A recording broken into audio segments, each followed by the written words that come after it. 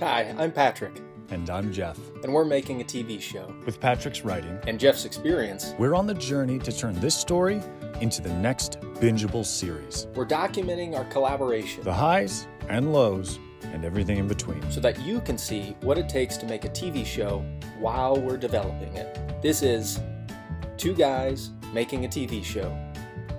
On today's episode, we talk macro. What is it about Austin that could make it a film hub, and why isn't it already? One of the thoughts I wanted to talk about today was the question that we're reaching out to people and asking is why do we think Austin has not experienced a mainstream production studio boom, even though what's kind of baked into Austin's culture is that it's an arts town. Yeah. That we have a music scene, that we've got a film scene, that we've got a creative class. Like, so what is it that's prevented Austin from becoming what people have thought it would become 20 years ago? And then the second question I'd want us to talk about is to specifically about us, say, what has us think that we could actually impact that? And what sort of credibility would people want to see in someone that is contributing to that change? Can we start with the credibility thing? Yeah.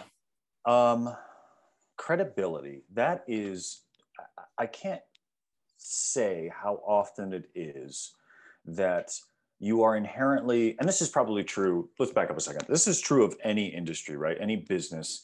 You are, whether it's hiring a pest control person or researching to come over to your house and spray for bugs, or it's a builder, or it's, a grocery store or whatever, right? Like there's an inherent need for credibility in the space of whatever it is you're needing, whatever service or product or whatever, that you, as a part of the bargain, the contract between you as a consumer or you as a collaborator are going in on, is that you trust that the credibility of this other person has met my satisfaction. And I understand that there's a ton of things that can happen.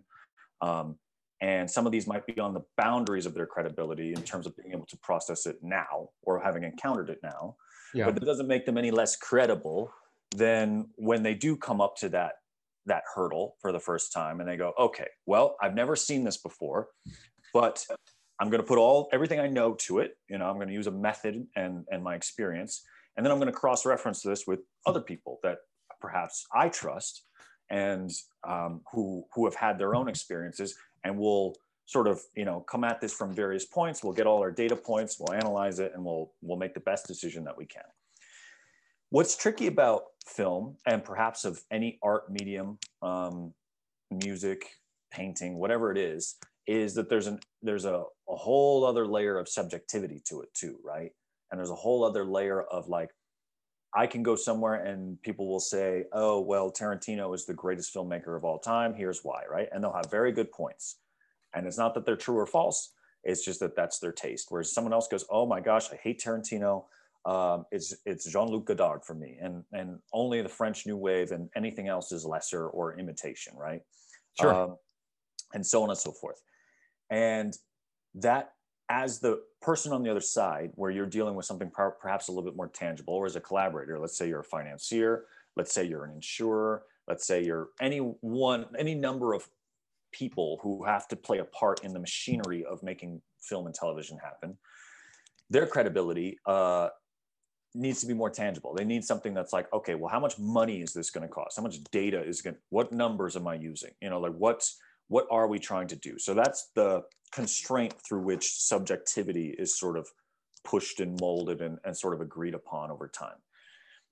All that to say, a very wordy way of saying, okay, well, what does that have to do with you and Patrick, Jeff? Well, I think that coming out and saying, first and foremost, that obviously there are big names in this town. Like this, you're a native son. I came here, I'm a new transplant, relatively speaking. And even I had heard, I knew who Jeff Nichols was. I knew who Linklater was, Rodriguez, South by Southwest, the music scene. Oh my God, keep Austin weird. Like there was already an allure and a messaging and a narrative that was kind of gravitating around this place that was always described as this creative little mecca in the sea of not that.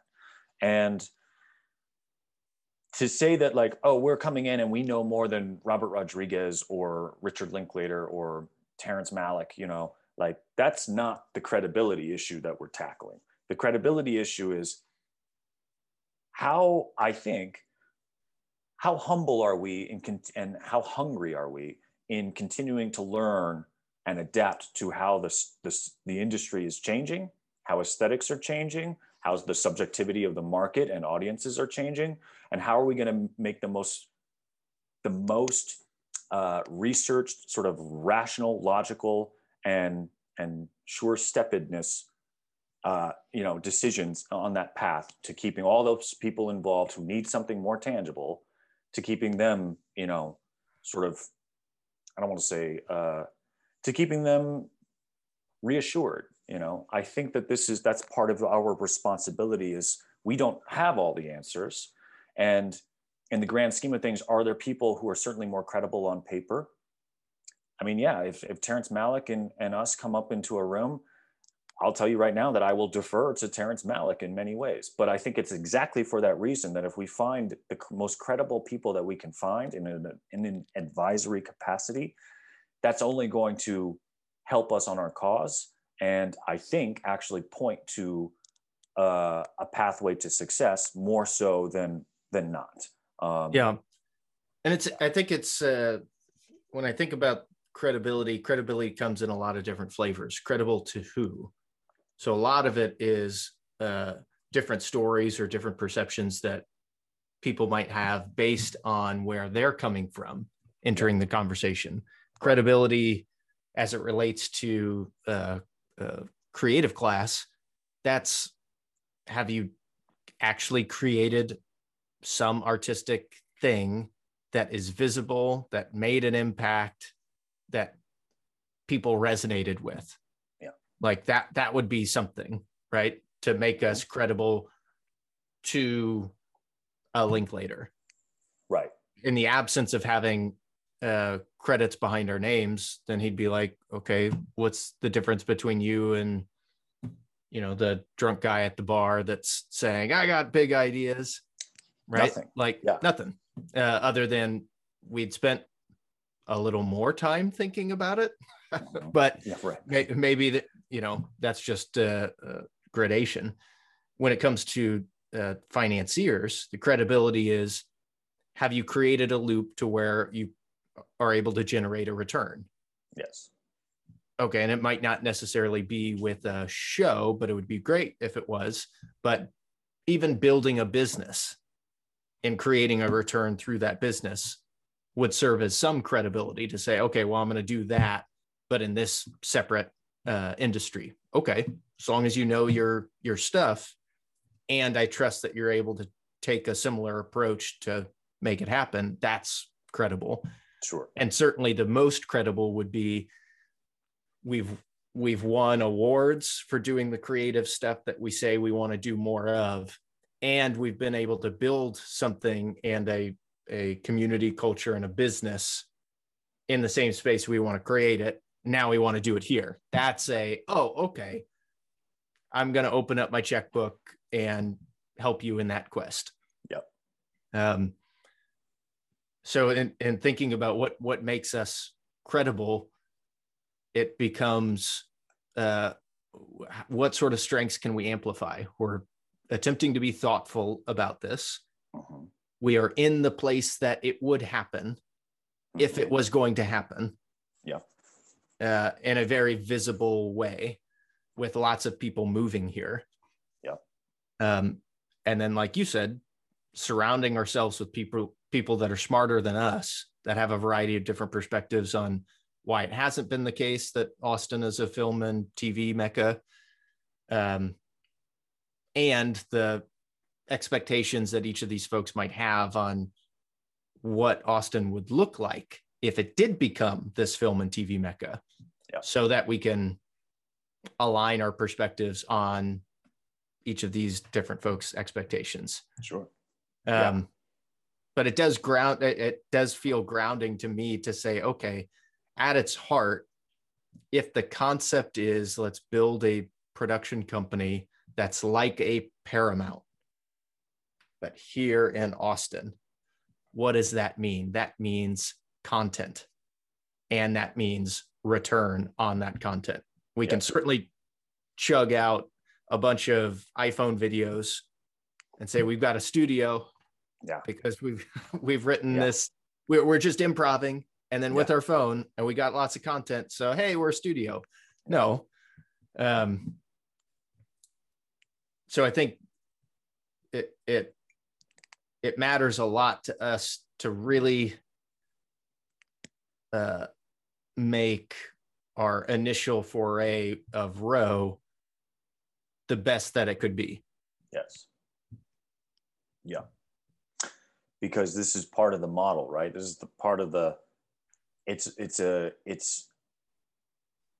test in the minimum viable product, which we've created, right? Is creating a sizzle, creating a package, and deploying that package by setting up meetings and seeing what kind of bites we can get and conversations we can start and so forth. When that sale happens, when we have a story to tell about that, that's further proof and further one reinforcement of credibility, right? That helps us engage onto the next level. I think an important part is, and something we've always spoken about, is being transparent, is never misleading anyone or getting someone involved, no matter how excited we may be about the product and how much we may personally believe in its potential, because I think we only engage in things that we believe in its potential, right? But making sure that we never mislead or try to overextend ourselves in credibility in terms of saying like, oh, this is the next Marvel Studios or whatever, right? That being said, I think on the other end of things, there's always an element of risk that entrepreneurs and financiers understand. And also, I don't think it takes, you don't have to be, a professor over at Wharton Business School or something in order to understand that, like, there are a bunch of ingredients coming into play in Austin, Texas, that you just probably no other city in the country has right now. Evan said something when we spoke to him yesterday. He's like, I truly believe that Austin is the next great metropolitan city of America. It is the next great city of the next 50 years, where people go, oh my gosh, you're going to Austin, Texas. That's like what New York was before, what LA was, what San Francisco was for tech. It's it, and it has, what's exciting about it is it has the advantage of being able to sort of, with the people who are here and their own experiences, of looking to those other places and going, what can we draw from? What are the best aspects of those other cities and cultures? And how do we sort of like mold them and fold them without losing what's so great about Austin in the first place and what drew us here in the first place? I think filmmakers are a part of that. I don't know if they're the bleeding edge. I don't think they're necessarily your poets and your artists and your musicians and stuff, who I think are the bleeding edge of signs of those changes. They're not the tech industry, which got here first. But when you see something like, Line 204's 540 plus acre deal amounting in probably $2 billion of cash flow around Bastrop, like that's a sea change right there, right? Like that's a big shot across everyone's bow that, like, we believe in Texas, and more importantly, we believe in the Austin area, and we see it as the future. I mean, the city of Bastrop had to literally annex, I think, a great port, like 45% or more of that land, in order to make it happen. And I think they're essentially just big believers in the mission and the vision, and just sort of saying, okay, like, we believe in this, we think it'll be good for our community, so here you go. That's no small thing, it'll put us right there, Austin, and just by that very measure, and to complement it with things like, Crunchyroll and Warner and Troublemaker, it'll put us there, I think, just inherently on the same level as an Albuquerque, where, you know, certainly a lot of stuff happens in Albuquerque, but I think we will become of that level, right? There'll be no reason. Essentially, you'll be thinking, if I'm filming somewhere else, I'm looking at New Mexico and I'm looking at Texas right away. Mm-hmm. I think I hopefully this doesn't offend people living in Albuquerque, but I think Austin probably has a little bit more sex appeal right now than Albuquerque does. And that helps it. And that helps draw in other people from other places and industries, right? Which keep it fresh. And I don't know New Mexico culture all that well, but I know that Texan culture is extremely optimistic and extremely entrepreneurial, and that serves it well and has continued to serve it well. And I haven't experienced that anywhere, not even in New York, I would say. I think New York was a little, despite all the business and the activity, I think it was a little cynical, which Austin has never come across as cynical to me, ever. Not for 1 minute, literally. So those are all great things. Those are all intangibles, right? Yeah. But more importantly, and more to the point, I suppose, digressing from there is you know, why hasn't Austin become a film mecca like they said it, like perhaps people were saying it would back in the late 90s, early 2000s, right? When Rodriguez and Linklater and Malick and stuff were really doing their thing. And I would argue that it's because that environment, that culture was different then. That was an auteur culture. They didn't want to make studios. Rodriguez only made studios, 15? He made his studio 15 years later, after really the height of his desperado-ness, right? But at the time, the whole point of them doing what they were doing was to be anti-studio.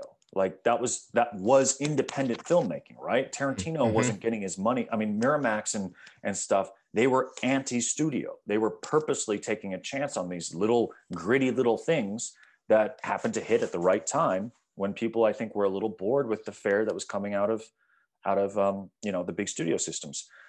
It would have been antithetical to them to be like, oh, I'm going to set up a big studio now.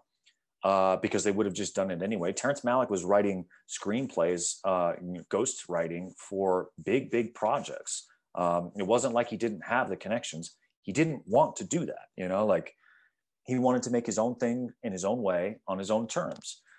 I think it's kind of an interesting point about Austin then, is because one of the things that I remember hearing a real estate developer talk about is the whole Haight-Ashbury scene in San Francisco was launched from people in Austin.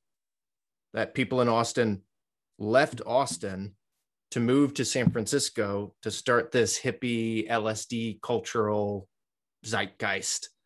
And who knows if he was just kind of full of it, but that was his interpretation of that hippie culture.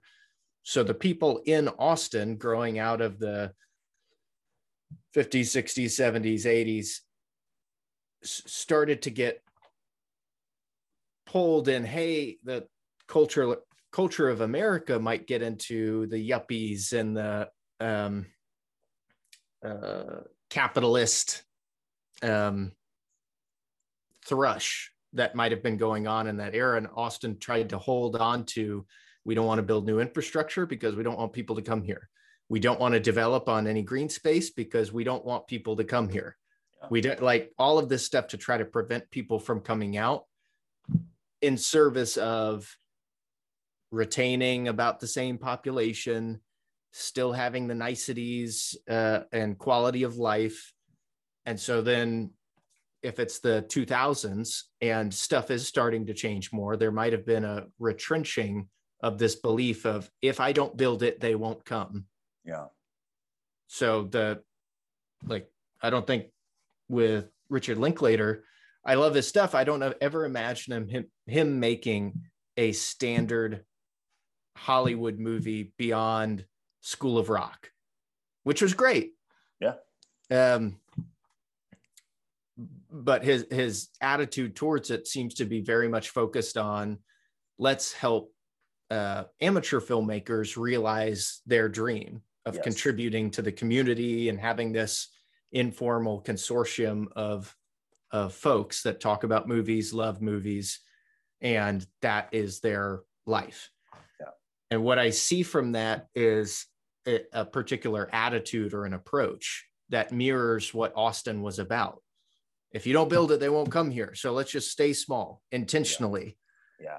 And the potential disservice to that is, well, then you have people like that we know that say, all right, I'm in Austin and I've done all these kind of student films and shorts, and I've even met some of the famous people here in Austin, but I'm saving up to move to LA.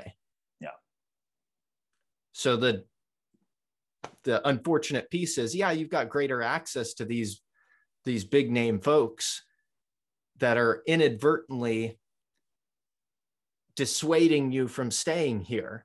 Yeah. If you want to make a career and not just, live on tips from waiting tables at Dos Batos downtown or something like that, so that you can but that's not how to build a life. So I think what we're trying to, how we might approach what we're trying to do is, how can you retain the fun and the spirit of what is it to tell a quality story that people can see and connect to and resonate with in a way that affords economic opportunities throughout the value chain, from the people marketing it and distributing it, to the people making it, to the people financing it. Both those things can exist together in a way that doesn't make it a sellout. Because remember, that used to be the big thing, sold out. Now, when I hear that term, I think, what are you, 18? Yeah, right. The whole point is that you want a quality of life, and that quality of life, okay, sad to say, we live in this sort of environment. We have bills, we've got housing and utilities, and having coffee meetings requires some amount of money. And that money, it can be a good marker for how well your product or service is being received. Yeah. If people don't want to buy your stuff, it means you're not selling it very well, or people don't want to buy it. Yeah. So I kind of have this attitude of, yeah, sure, I get it, Austin. I've been here, I've seen all of this stuff, and I was someone in the early 2000s saying, yeah, down with this establishment and corporate structures and whatever else. And I've come out the other side of that and thought, okay, yeah, there's a lot of problems with that type of environment and the people that it might exclude, and the rigidity to how that might be developed. And on the other hand, there's the inadvertent dissuasion that auteurs have, and that they likely have started, the people that you might gravitate to have made some amount of money doing this thing that they love, that affords them the opportunity to say, no, thank you to these formal structures. I'll do it by myself in my own way. And you have these acolytes come up and say, oh, I want to be just like you. Yet they're living in a railroad apartment with 5 other people. The ability to start a family and have kids, and okay, a little bit more challenging. They're having to take extra job. And it's okay, this is kind of a trick, because what you might not be telling people is, oh, I sold several things for a lot of money that afforded me the time and freedom to do this thing in my own unique way. Yes, it's been true since really art and capitalism have been married, right? There's this lore, and I think it really feeds into the ego of everyone, but especially the young. And they see this auteur who has created this, fantastic piece of art that was so undeniably good that even, they married the commercial and the artistic, and they didn't bend at all, and the whole world just, kneeled before it in its greatness and gave all this money, right? And you're like, oh my God, I want that. That'll really show people how cool I am and how great I am, right? And like you said, the truth always is, either they were a trust fund kid, so they were just independently wealthy and it didn't really matter whether it was commercially good or not, or they had some alternate track that's invisible to you that they don't play up anymore because that's not as sexy of a story. It doesn't feed that lore as much, which is they ground away on something, that was just paying the bills and probably had some nice paychecks along the way, and eventually built up enough of something on the side, and they took a risk on this thing that turned out to be a commercial success. Was it, like Christopher Nolan is a great example of like the other element of it, which is luck. Like, I mean, nobody, if anybody knew really what a surefire hit was going to be, there'd be no such thing as flops, right? There'd be no such thing as anything that was poorly made or poorly executed or poorly received. Everything would be fantastic. Everything would be gold, right? And we'd all just be throwing our money at everything all the time. We don't do that. Why don't we do that? Because there's an element of just serendipity to it too, right? Now, can you hedge against that? Can kind of like what you were saying yesterday, right? With music, can you mitigate against that risk?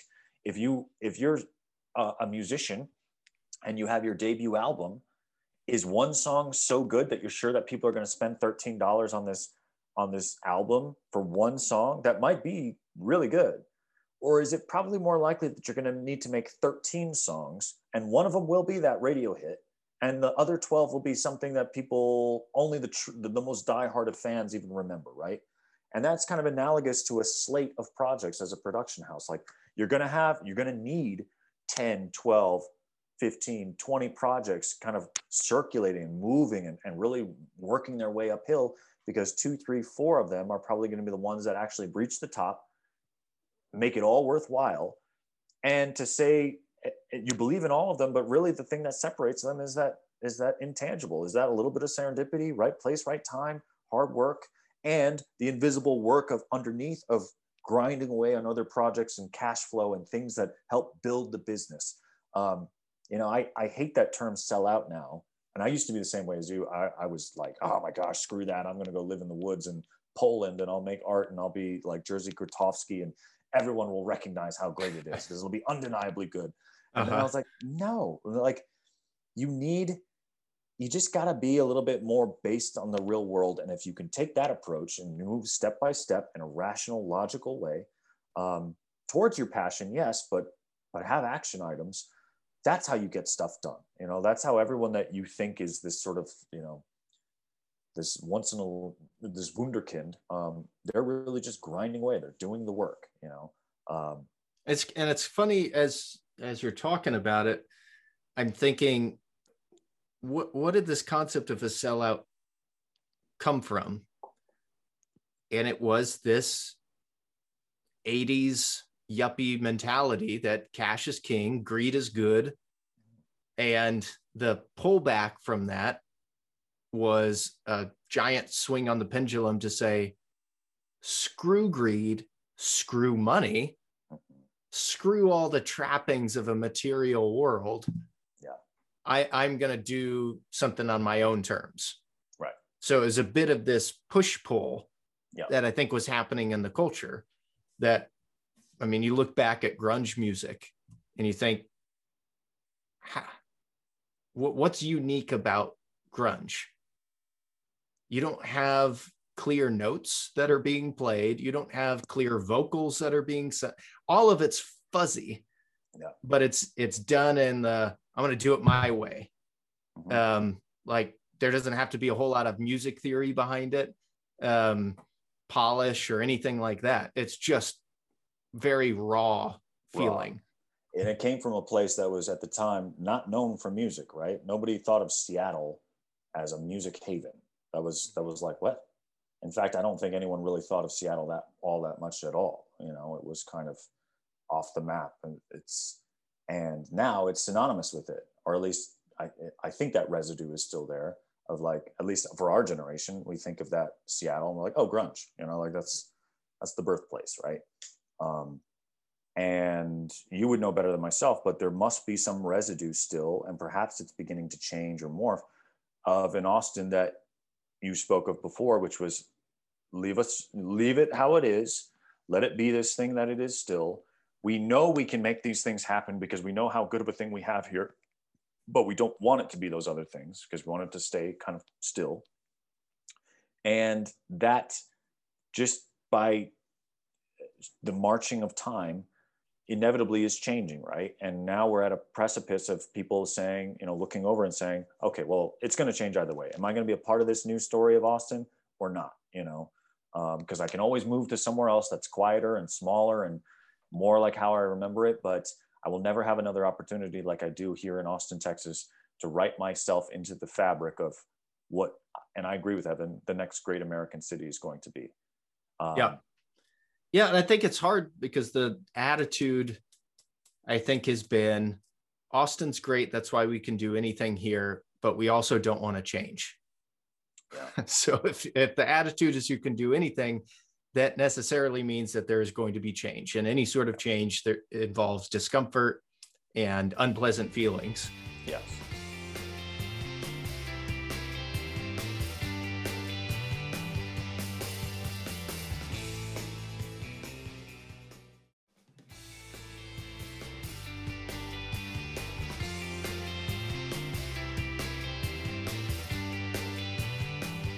I heard this one time, I'm going to bastardize it a little bit, but I heard someone say one time, and I think it was more along the lines of investment, but they were saying by the time you've heard of something, it's already too late.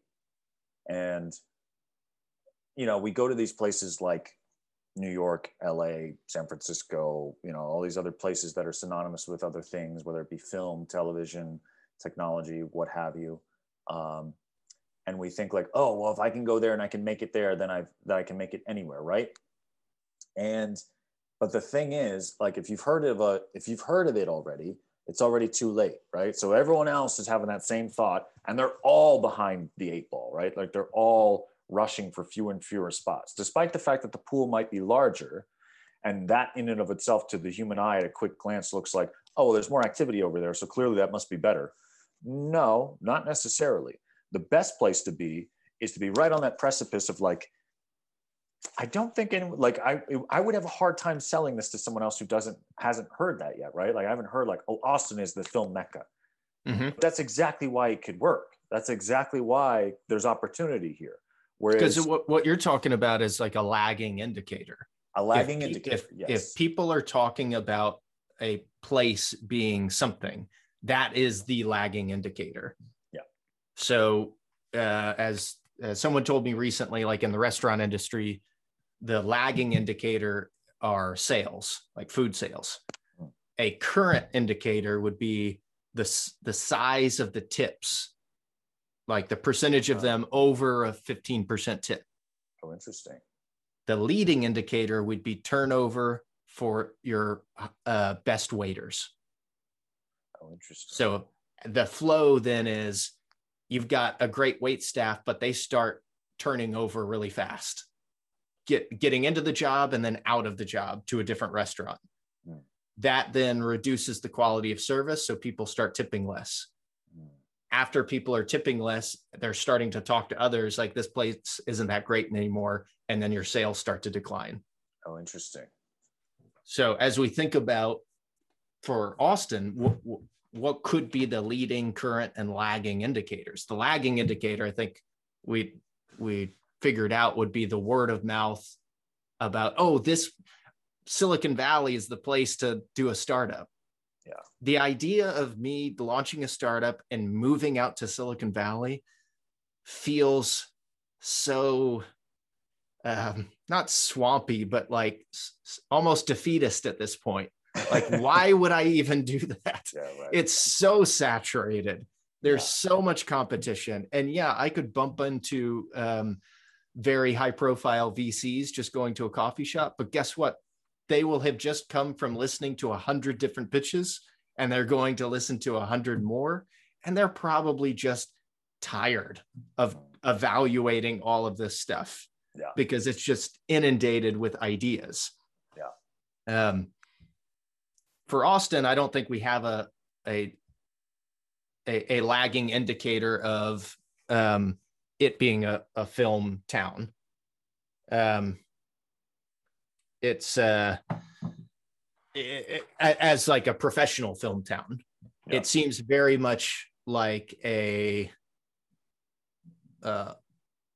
we've got a base of creatives that are starting to get displaced because they can't afford all the space on the east side and so on that they used to. So they're getting pushed out. Yep. And in their place are the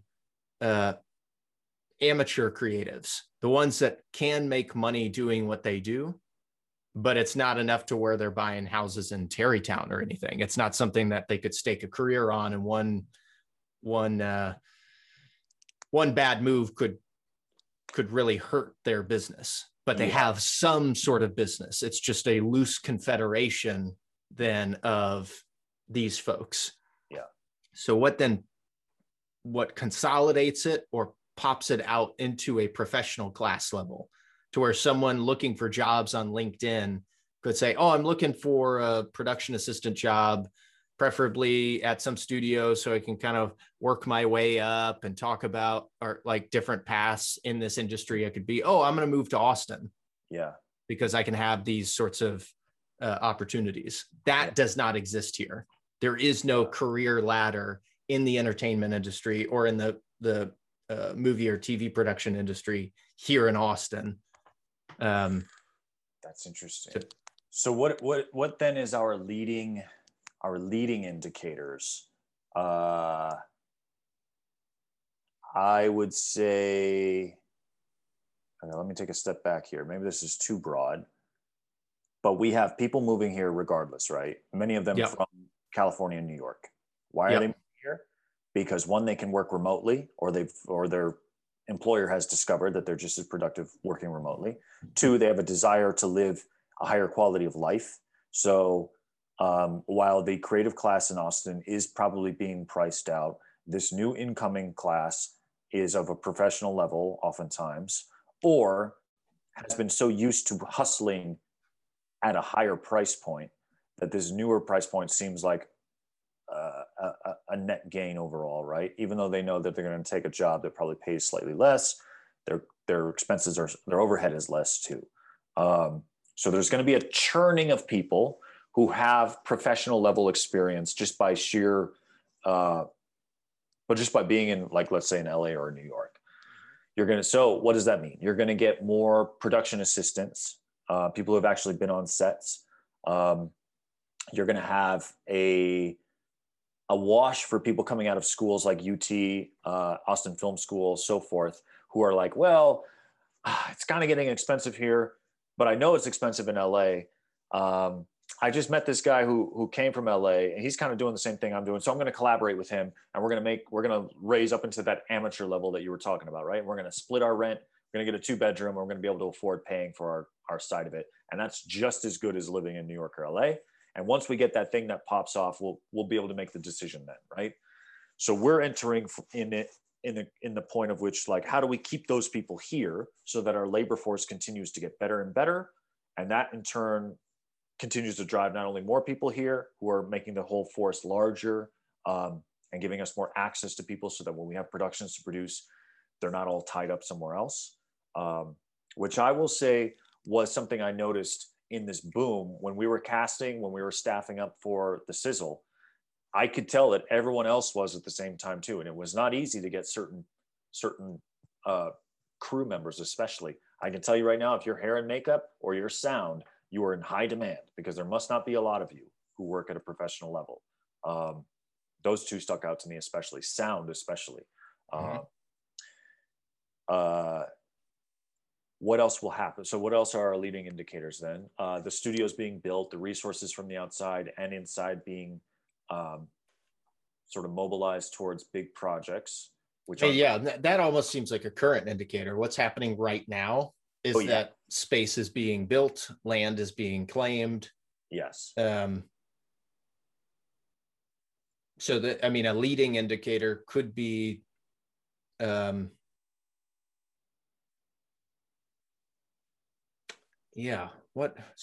guess that calls into the real question is what is creating this funnel? Like, we know about the visibility of Austin. We know in macro terms what Austin could be. Yeah. Just based on its positioning.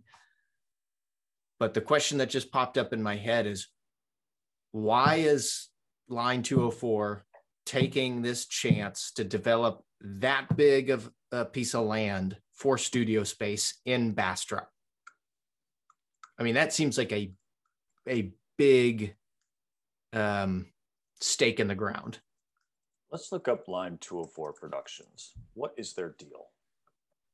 It looks like they have stages, sound stages of various scale.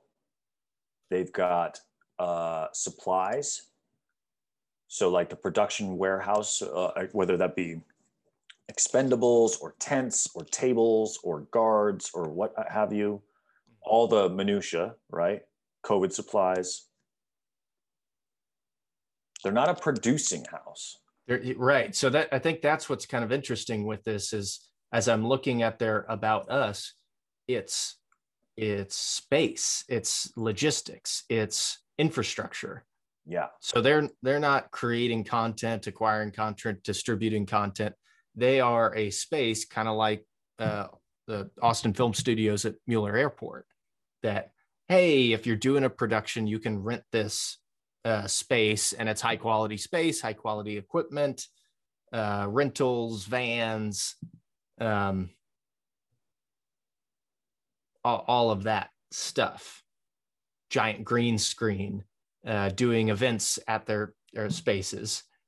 Yeah.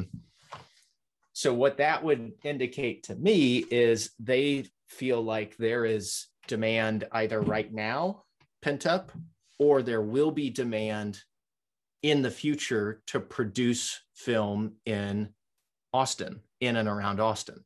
Yeah. Why else would they have a plan to build studio space? Yeah. So that seems kind of an interesting piece there, that I had been framing this Line 204 stuff as, oh, there's like lowercase s studio moving into Austin, but what does that mean for us? And why would somebody trust us versus them? And it's like, well, actually, they are tackling a different part of the value chain.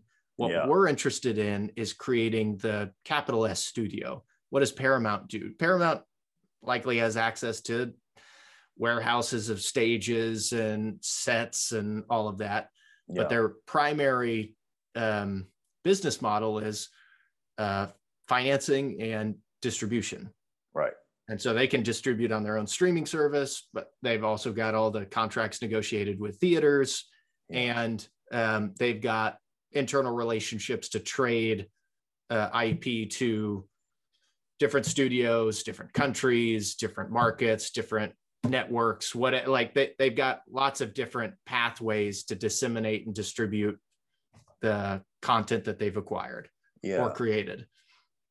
And what I see and what we're talking about attempting to build in Austin then is that the finance engine with the relationships to primarily streamers, right? To say that's the dominant focus, as we do not see traditional cable being as much of an outlet, and even theaters maybe not as much of an outlet as streaming can be going into the future.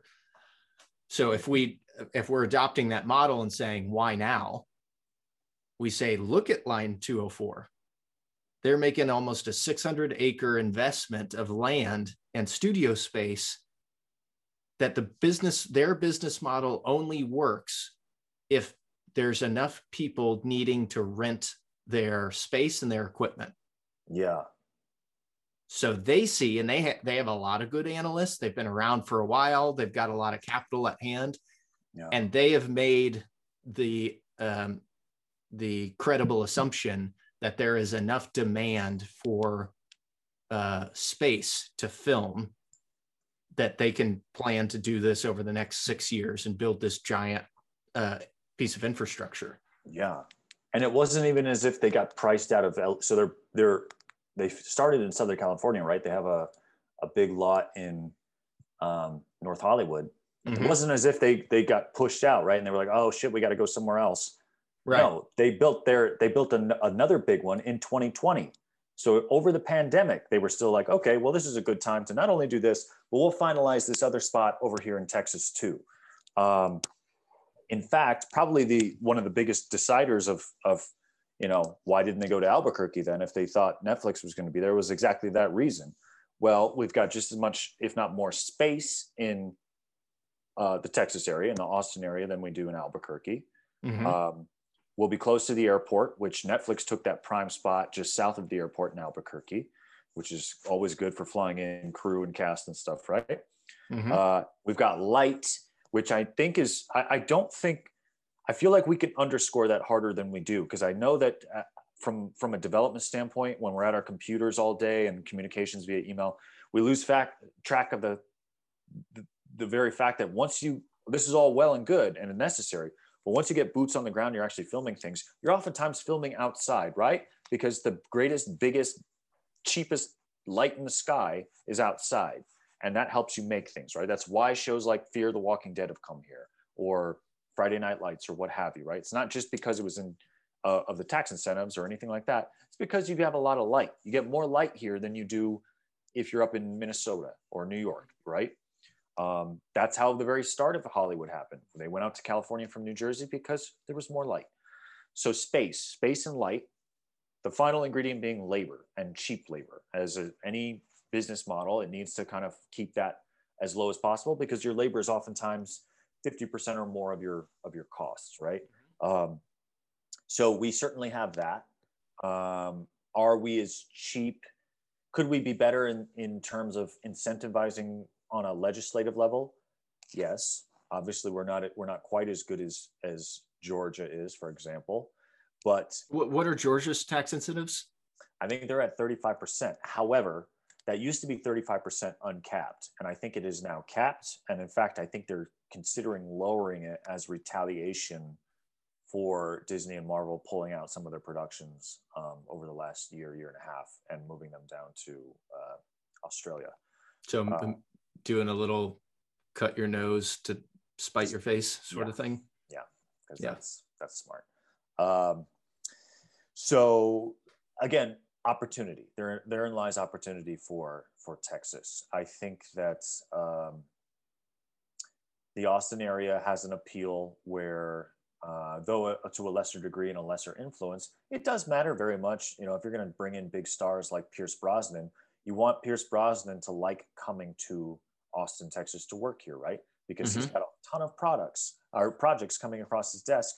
And if one is based somewhere he likes and one is based somewhere he doesn't like, all things being equal, he's just going to go to the place that he likes, as the determining factor. And I know that seems kind of snobbish to us on the outside, but when you do this for a living, would you rather be under the baking hot sun of, the Mojave Desert for 18 hours a day? Or would you rather be, poolside at the Line Hotel in downtown Austin? It kind of, at the end of the day, it's sort of that too. And that's easier. I think that was probably a big part of them being able to make The Sun here, that series on AMC, right? That's right. Yeah. Yeah. And that was because I read Pierce was a big fan of Austin. He liked it. So they're intangibles and they're lesser, influencers, of course.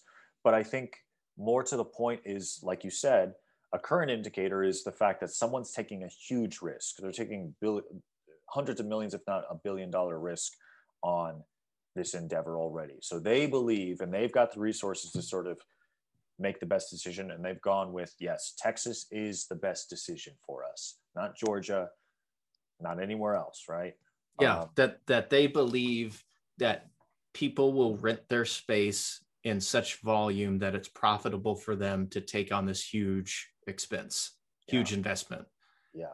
And so what does that mean? That means that they believe people will be there filming content. Yeah. Big people.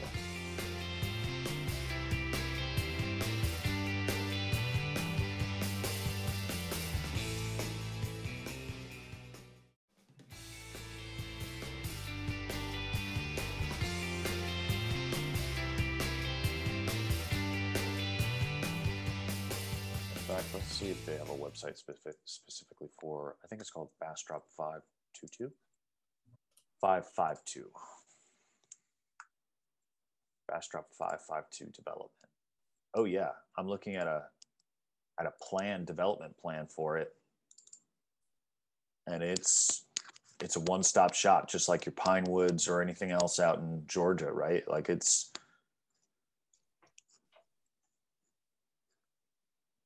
every. I mean, you'll have locations, various locations, whether it's Riverside along the what river is this? Colorado, yeah. Neighborhoods. It's much like what they probably a long time ago proposed for northern or for the Valley in LA, which was at one point just kind of suburbia. You know, you didn't go out there for filming because why would you? It's over the hill. Mm-hmm. And they developed that and put the studio system in, and that's what Burbank became, is, you know, kind of like where Hollywood is now. I think in the future, Bastrop will be sort of, it'll be the Burbank of the Burbank to Austin's LA, where people go, oh, are you heading out to Bastrop? What are you working on? You know, you must be working on something big. That'd be great for Bastrop. Yeah. Bastrop's, I feel like Bastrop's tried. They've tried over time, and they've just been so close to Austin that it's like, all right, well, why don't I just move to Austin? Exactly. Yeah. And they're halfway between us and Houston, right? So there's another big city, obviously. I mean, Bastrop's a lot closer to us. Yeah. I mean, you could get to Bastrop in what, 30, 45 minutes? Yeah. Maybe. Yeah. It's not very far away. That's true. So yeah, I mean, like, I don't know that we know the answer yet. I think we're getting our finger closer to it, but as to what the leading indicators are. Mm-hmm. But I think we can certainly point to a lot of current indicators, and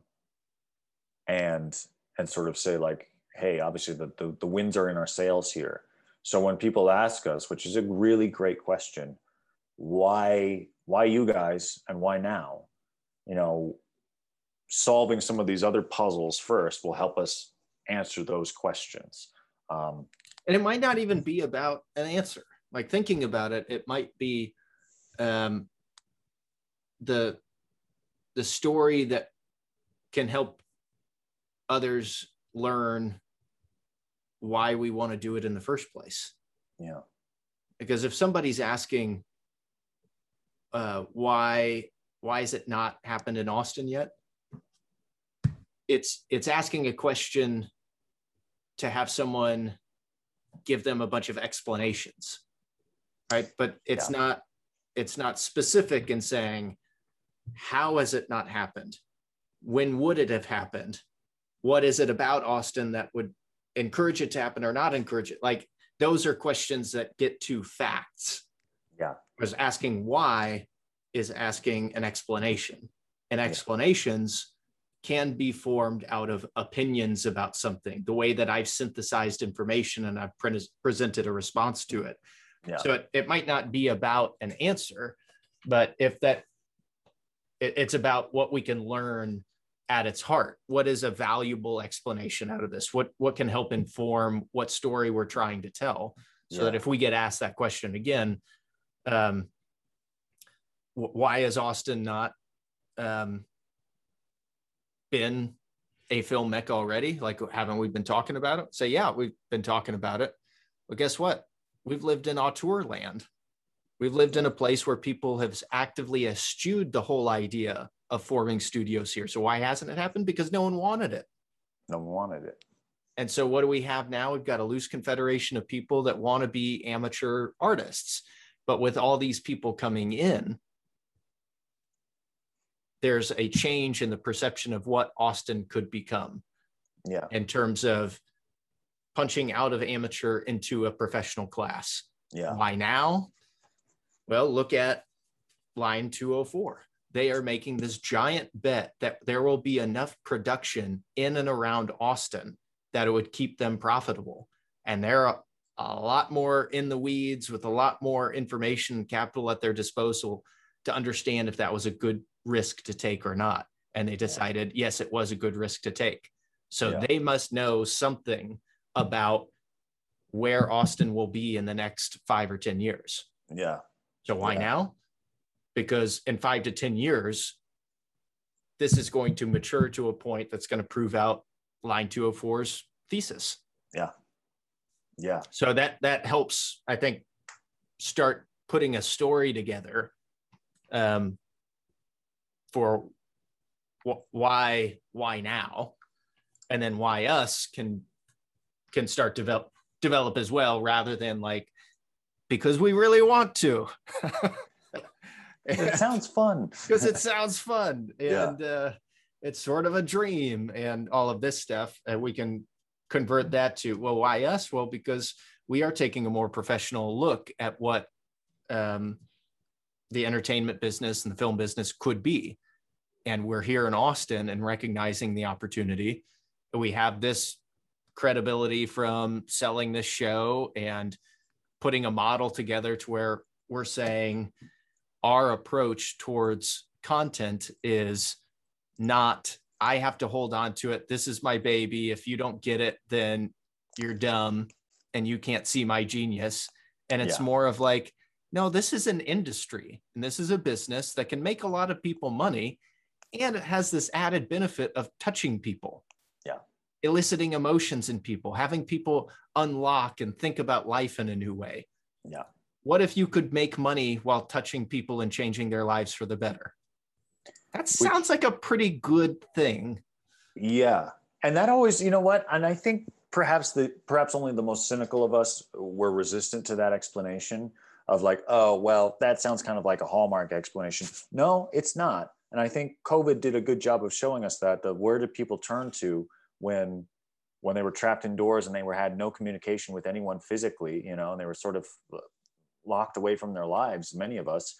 They turned to content. They turned to stories. They turned to other ways of feeling that connection, right? And so therein lies an opportunity and a battle testing of like, oh, your product, amongst all the things that we can spend our money and our time on, yours actually maintains value during catastrophes and actually grows in value.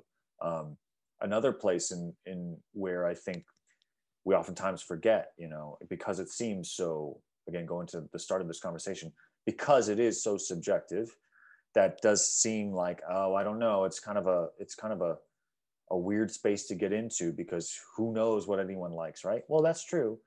But luckily for us, we're human beings, and someone likes something, right? Someone is searching for something. And it just may be that you are able to provide that to them. And there may be that there's many more of those people who are not quite getting that thing that they want yet anyway, We can't do that. We can't provide that to them if we don't provide it to them. I know that sounds kind of stupid, but it's true, right? I'm trying to see, I was thinking as you were talking, I was like, in terms of like kind of placing a very loose timeline for when the window would close, so to speak, I was like, well, when does Bastrop 552, when is it set to be open? And I don't know that would, I don't know that that's determined yet, but I would say probably, construction in Bastrop would start later this year, probably take, they've got a 6-year plan. It'll take 6 years for it to get fully like up to fulfilling the vision.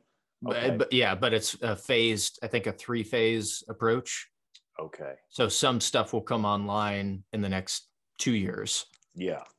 So then, I would say that if things aren't moving, to anyone looking to get on and surf this wave, if you're not looking to get on your board in the next 2 years, probably at the latest, you may miss it, or you may not catch as much of that wave as you could have had you been prepared, Or things will get a lot more expensive if you'd like to play in this arena. Yeah.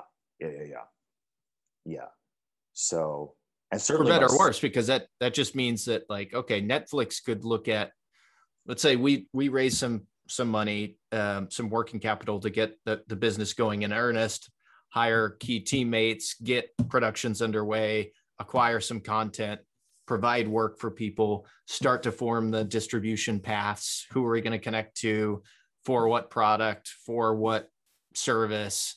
What do people like? How can we start entrenching these different channels? And then Netflix could effectively just look at us and say, oh, they're doing this, and this sort of worked and that didn't work. All right, well, now we're going to plunk down about $200 million and get started in Austin, and we'll have our own, I mean, they'd have to buy their way in at that point. But they certainly have the capital to do that. Yes. Which again is actually, for the labor force, is another good thing, right? If you're a 22-year-old coming out of UT, you suddenly have a very good reason again of staying put, right? Of being like, oh, I can make a life here just as much as I can make a life doing what I want in New York or LA. So yeah, we would want that validation that we'd have multiple studios competing in this space for talent and IP and relationships. Yeah. But given that the distribution angle is so wide, because it could be distributed here in the US, it could be distributed across the world. It could be distributed in specific countries across the world, or more generally, like there's all different ways to play it with all sorts of different services. That part feels like a gold rush of content. Yeah. People can't get enough. And that the thread that I sent you last night about the traffic jam of development, what's reassuring to me about it is that for COVID shuts everything down, but development keeps going. New ideas, new scripts, whatever else. So as soon as this starts opening up, now there's too much to fit through the pipes. Yeah. For now. And what's missing is that those pipes keep getting bigger. Yeah. Because the number of people subscribing to these services and the number of new services popping up and the speed at which they need to acquire new content so that people don't cancel their service and start watching something else feels like it's just growing. So yeah, I think there's a constriction on theatrical distributions, and that just might continue, except for the big blockbuster stuff.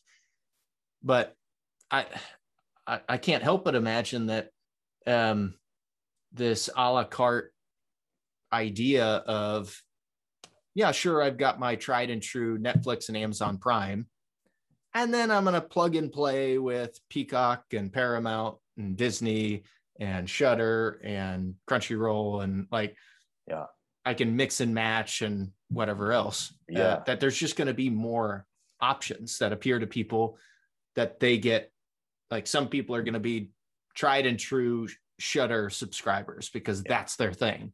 Yeah.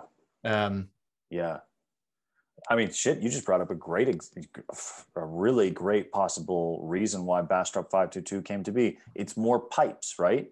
They were like, oh, we see where we fit the need. You guys don't have enough resources to get all those projects up off the ground, not for want of trying, but for the fact that, like, all the sound stages are taken, all the equipment is taken, all the labor is taken. So you guys need more space. You need more space, and you need more light, and you need more labor, right?